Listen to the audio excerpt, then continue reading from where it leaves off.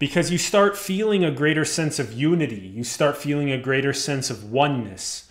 You start feeling not only the oneness with the environment and the planet, but you start feeling the oneness with each other at a deeper level. So the same unity that you feel with your family members, you start expressing that same unconditional love, unity to your friends and to the world at large. And then that is infused into everything you create from then on.